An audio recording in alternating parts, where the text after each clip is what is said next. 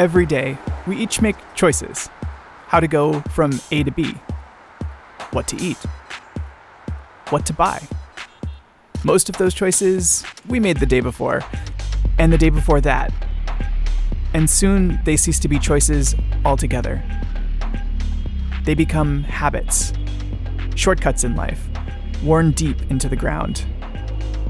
The deeper they become, the harder it is to climb out, to move beyond the habitual, and to see the whole field of possibilities.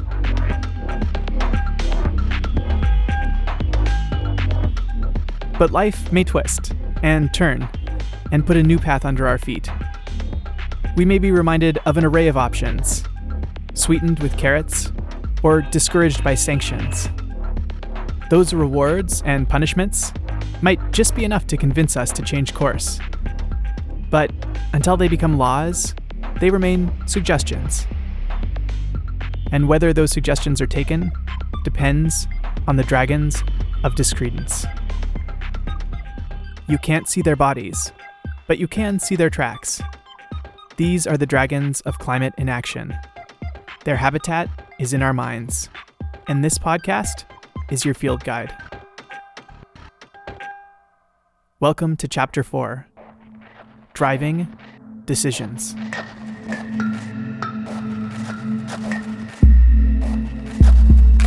This is Scales of Change, a field guide to the dragons of climate inaction. Join us as we learn to spot them in the wild and discover how they can be disarmed. Produced by Future Ecologies on the traditional territories of the Lekwungen and WSÁNEĆ peoples, with support from the University of Victoria.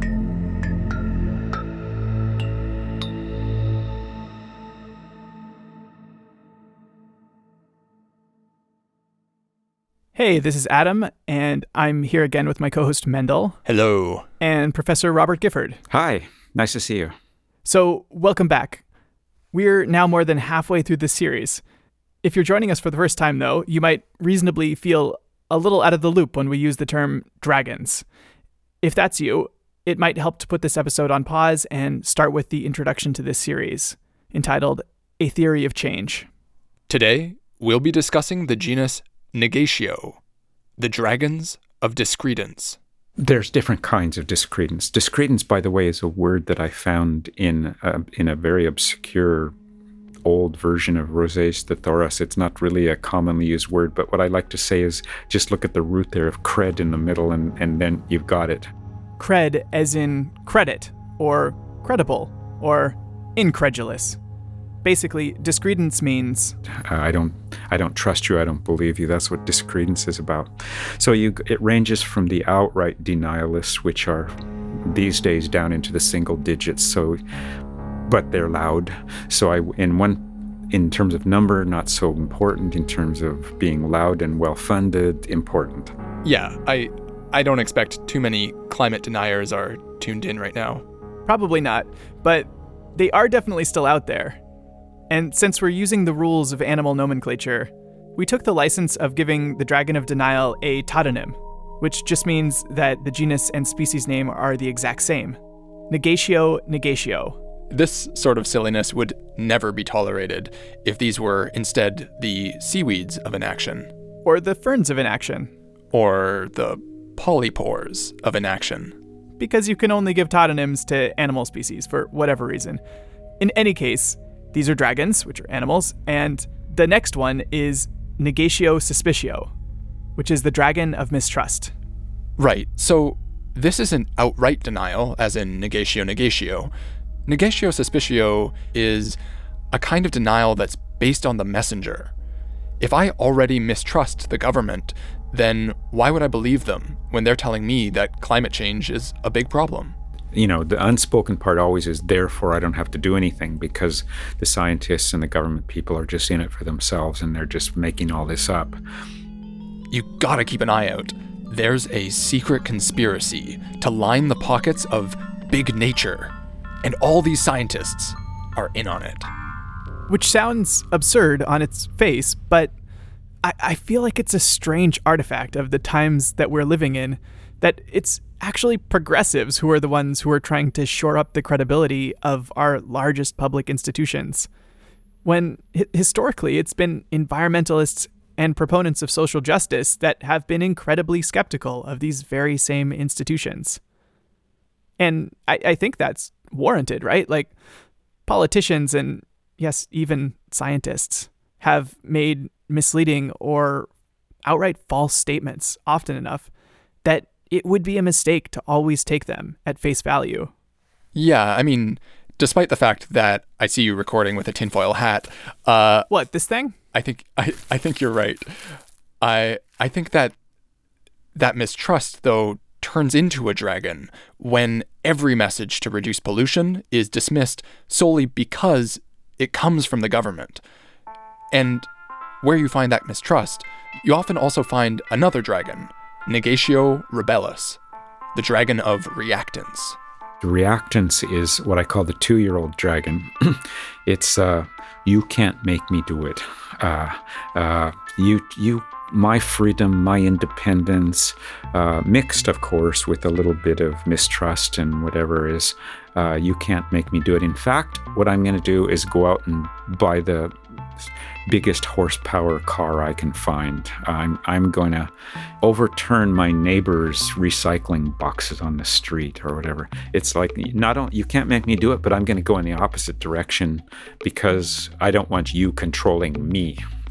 Reactance is the dragon behind coal rollers, internet trolls, disaster tourists, police refusing to wear masks, and whoever hosted that coronavirus party in Kentucky a few months back.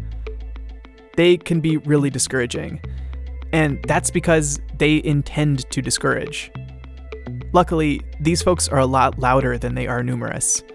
They should be removed from positions of power if they occupy them, whenever possible, but otherwise are best just ignored, and they're clearly not our target audience for this series.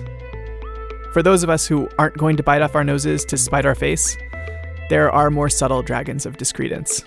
What more often you see in the average person is perceived program inadequacy. That is, that premium for buying an electric car is not enough to convince me. That rebate for insulating my house is not enough to convince me, so I'm not going to do it. Robert is referring here to Negatio structura, the dragon of perceived program inadequacy. So, in this case, a government or company has decided that they want to encourage some pro-climate behavior, like switching to LEDs or driving electric cars or reducing home heating. But if the incentive program, the reward, isn't quite juicy enough, then some people just won't bother. And it's with this dragon, Negatio structura, the dragon of perceived program inadequacy, that we'll be spending the rest of this chapter. First up, we'd like to introduce you to Reuven Sussman. My name is Dr. Reuven Sussman. I'm a social psychologist, behavioral scientist, and environmental psychologist here at the American Council for an Energy Efficient Economy, also known as ACEEE for short. I'm the director of the program. As it turns out, I'm Dr. Gifford's student, so I did my master's and my PhD with him at the University of Victoria. I mean, Reuven is the most skilled, motivated, driven organizer that I've ever met.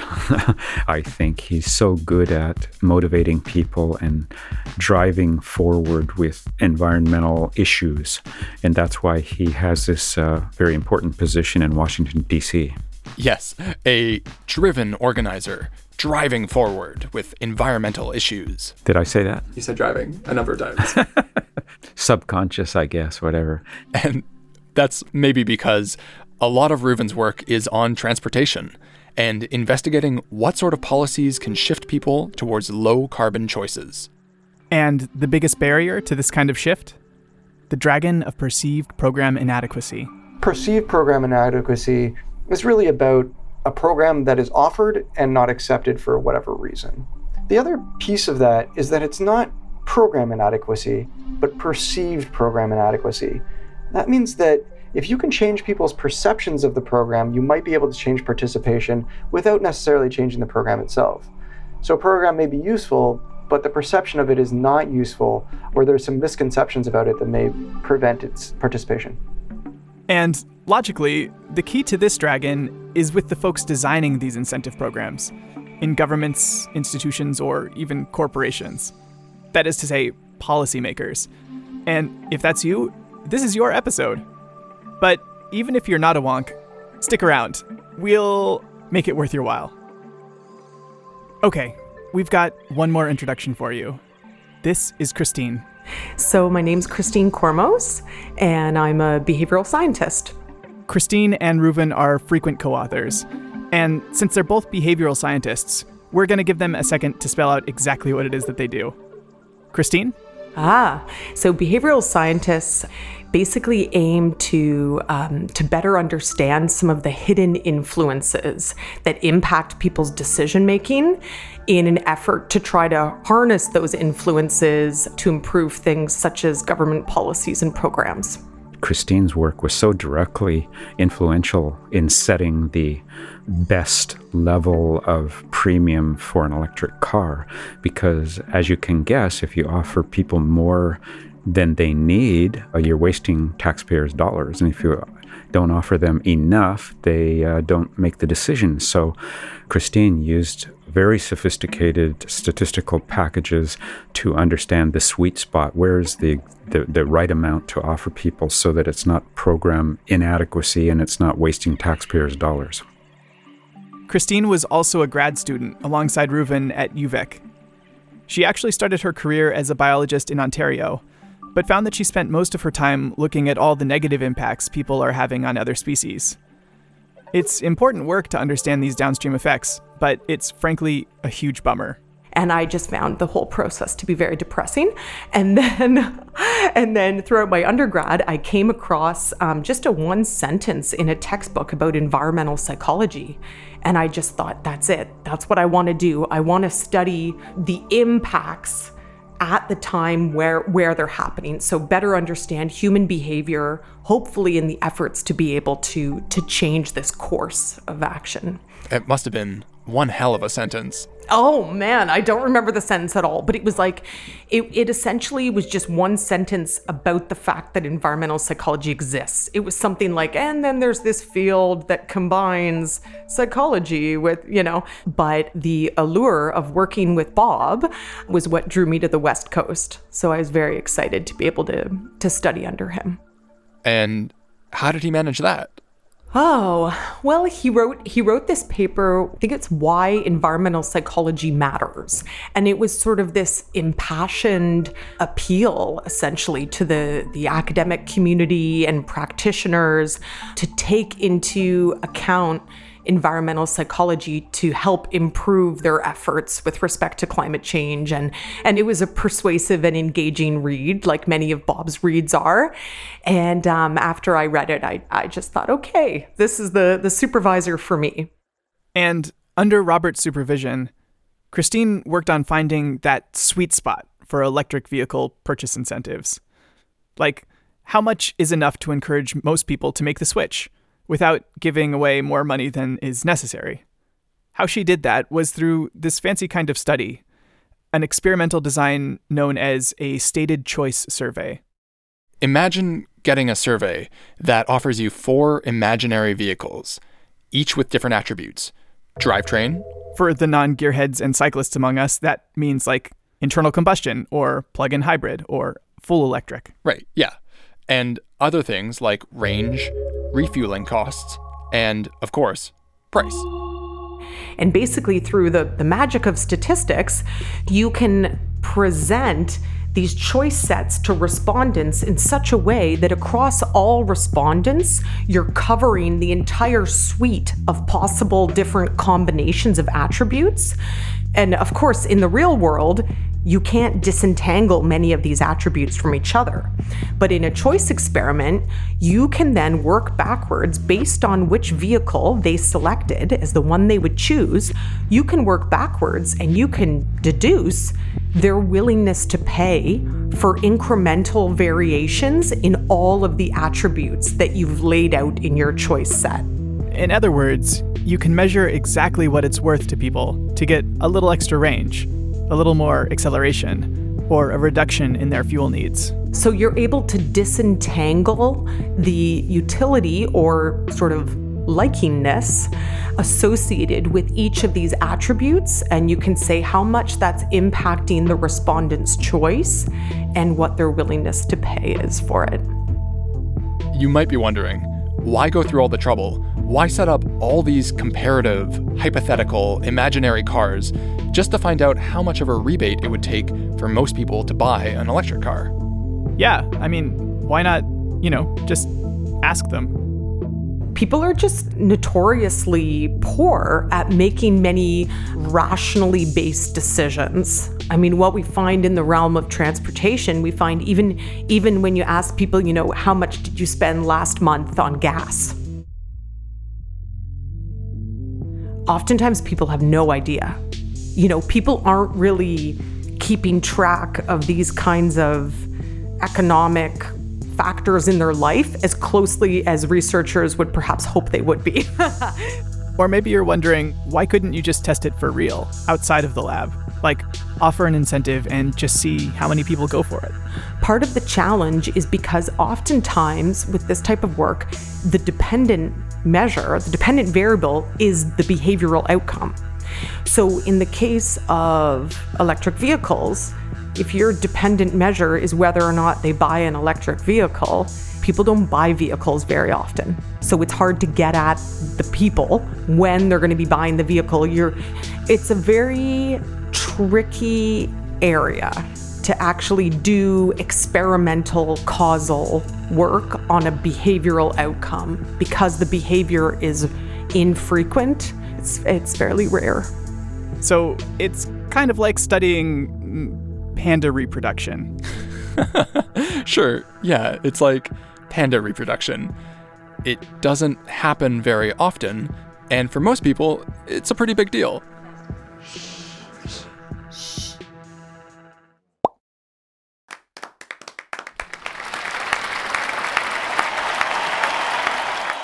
It's not always just about buying new cars. There are a lot of cars on the road already, and they're gonna be here for a while. So that is to say that new purchases aren't necessarily the lowest hanging fruit. There are all sorts of sustainable choices that go beyond what kind of car people are going to buy next. Even little things like driving without a roof rack can have significant impacts on fuel consumption. And of course, the best way to cut fuel consumption is just to not drive at all. Most people don't do the most impactful behaviors for environmental reasons. Environment is just one reason and probably not the biggest reason when it comes to transportation behaviors. People ride bikes to get in shape. People take the subway or the bus because it's cheaper. There's a lot of folks that would be driving if they could afford it. So pitching the right people on the right message for them is important. It may be obvious, but I think it bears repeating. Most people care about nature and worry about climate change. But there are other, more important priorities in their life. For many, the term environmentally conscious is shorthand for expensive, ineffective, or inconvenient, which can make it exactly the wrong way to pitch a new program. Especially in the presence of Negatio Rebellis, the dragon of reactants. There are lots of people out there who can't stand greenwashing, understandably, and will just go in the opposite direction, out of spite. Messages should always work within the motivations that are already pre-existing. You should not be trying to change values, preach, change attitudes. You should be looking at where people are and meeting them there with your message. And enhancement is a much better message than sacrifice. Sacrifice is probably only a good message for those mules among us who are willing to take pains to help the planet, even excited to. There are those amongst us who enjoy a good whipping now and again. Oh, jeez.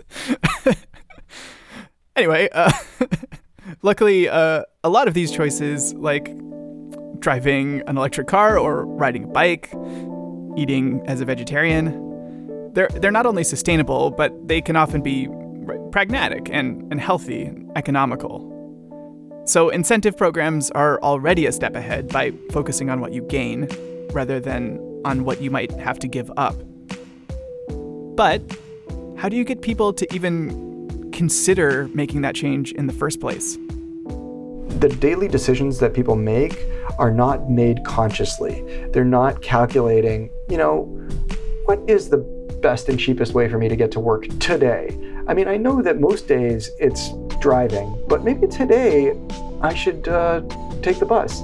They're usually just like, I'm tired, I need my coffee, I'm gonna mindlessly go to the place where I keep my keys, grab the keys, open the door to the car, put on the heat, turn on the radio, and then just get in the car and go.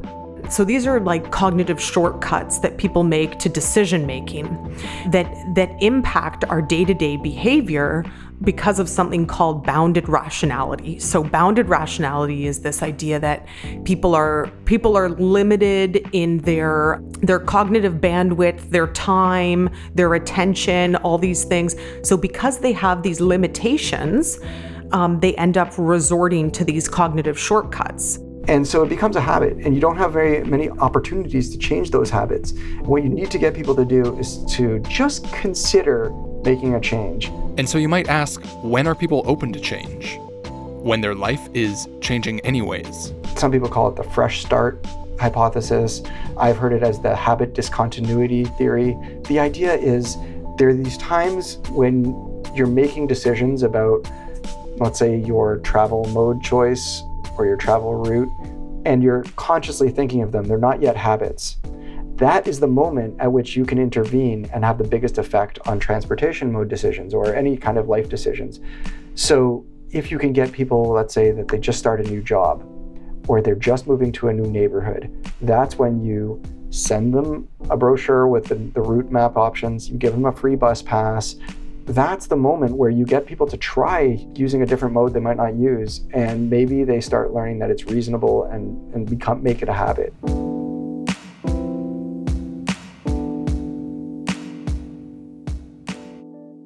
Just so you know, we spoke to Reuven and Christine months before COVID.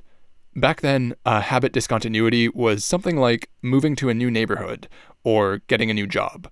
But it seems clear now that so many of us have been given a fresh start that we never saw coming. And as lots of folks have already pointed out, this is a chance to rewrite our habits, to re-examine what's really useful in our life, and see what's just a cognitive shortcut. If there's something good to come out of a global pandemic, it's an unprecedented opportunity to reinvent ourselves. Is that a leather jumpsuit? Well, yeah, if we're going to reinvent ourselves, I was thinking Thunderdome era Mad Max. Oh, no. What do you think? You do you. Do you like it? I'd say it's an improvement over the tinfoil hat. Mad Max is basically a coal roller, though, and that's not exactly the kind of reinvention I was talking about. I mean, we all have to make the best of a bad situation in our own unique ways and in our own unique outfits. Fair enough. You don't mind if I keep this on while we record, right? I'm all for personal exploration. There's also ways that institutions, governments, and employers can help push things along. We don't just have to sit and wait for people's lives to change under them. It's possible to create habit discontinuities and give people a safe way to dip their toes in a whole new way of life. So I think that things like Bike to Work Day are one example of creating that opportunity. What it does is it, hopefully, if you're doing it right, gives people a more safe way to get to work, provides bikes when they don't have them, closes down roads and stuff like that, and gives people the opportunity to just try it out for a few days or a week or whatever it is. That is one way to potentially change behavior in a long-term way. You've disrupted habits artificially. And if they're done right, these programs should be in everybody's best interest. A company could care about climate change, or they might just care about saving money. Regardless, they're offering something to their employees that also is beneficial to the climate. A lot of workplaces don't even think about the fact that their free parking is a perk. That companies that have free parking available are more likely to have people that drive to work. So if you can offer people money to give up their parking spot, sometimes you're alleviating a problem of parking, but you're definitely offering incentive for not driving. So you have this sort of sunk cost of, I'm paying for my parking spot, so I'm going to use it. Now you're flipping this on its head and you're saying, for not using your parking spot, you actually make money, and therefore you start getting used to having that, and that breaks that habit and encourages new habits to form. There are lots of motivations that programs can appeal to, and they don't have to be the environmental guilt trip. In most cases, saving energy or reducing carbon is a pretty direct way to save money. But the issue remains that most people see the immediate cost of an energy upgrade and can't justify it based on the long-term savings, even if those savings eclipse the initial price. But never fear, there is a solution. And it's called PAYS. P-A-Y-S. There's something called PAYS financing. It's pay as you save. And it's a really innovative way of encouraging people, especially low-income rural communities is where it's mostly being applied, to upgrade their homes. And without getting into too many of the details, it has to do with you as a homeowner not having to pay anything. And the money that is paid for these renovations comes from the savings that you get from having installed the upgrade. So there's really no risk for you up front, which is a very important and useful strategy for encouraging upgrades. To me, it sounds like this whole issue of perceived program inadequacy is really just an issue of having a scheme that not only reduces carbon emissions, but also is a material benefit to people's lives. This is the thinking behind the Green New Deal in whatever iteration it's being discussed as. It's just a matter of pitching it in a way that appeals to the folks that you're trying to reach. If you don't hit both of those, it either is truly inadequate or people won't care. And that brings us to the third and final member of Robert Gifford's panoply of animal personas. We've got dragons, and we've met the mules. But now, introducing bees. Honeybees, not just bees, because just bees sounds like they're going to sting you or something. Honeybees somehow sound softer and more positive, so I always call them honeybees. Excuse me, honeybees. I just want to note for the record here that native bees do not sting and also provide important pollination services. However, they do not make honey, so there is that. While we're referring to Robert's honeybees, who are they? How do they operate? Honeybees pollinate our trees and flowers and give us food. They're not doing it for our benefit. They're doing it for their own selfish interests. And the honeybees are those people who are doing the right thing, choosing the right actions, doing the right behaviors, but not necessarily for climate change, often for their own self-interest, like saving money or for their health or something like that. A good example of a honeybee would be a CEO who wants to take their company net zero because they think it'll make them more competitive. But honestly, anyone can be a honeybee, just as long as you've been enticed into doing something beneficial for the environment, but for immediately self-interested reasons. You know, like bringing your reusable bag to the grocery store in order to avoid that tiny disposable bag fee. Which means there are latent honeybees everywhere. They just need to know where the flowers are. And this is really good news for the gardeners among us. Plus, I think that one of the big ways that these honeybees can be motivated ties back to last week's dragon: social norms and comparison. It can be lonely on the bleeding edge. So the more that these moves are seen as normal, the lower the social barrier. If you go around saying, 6% of all new light-duty vehicles sold in BC were, electric vehicles. Okay, I don't know if that's going to make everyone rush out and think that that's the normative behavior. You're conveying that it's not the normative behavior. But what you can do in situations like that is you can emphasize things like positive trajectories in trends. Like there's been an increase in such and such percent over the last year in the number of vehicles sold. Or you can say every year thousands of British Columbians are buying electric vehicles. These are things that are true and that highlight the positive aspect of the social norm. So this is a way that researchers and practitioners, I should say, can make use of these powerful social norms in a socially responsible way. So, when you're facing down the dragons of discredence, it's not about finding ways to make people care about climate change.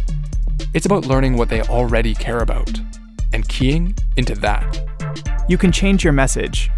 You might even want to change your messenger. But it will always help to sweeten the deal. Just the right amount.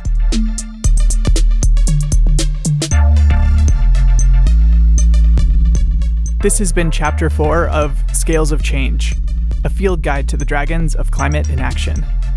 We'll be back next week with Chapter 5, Force Majeure.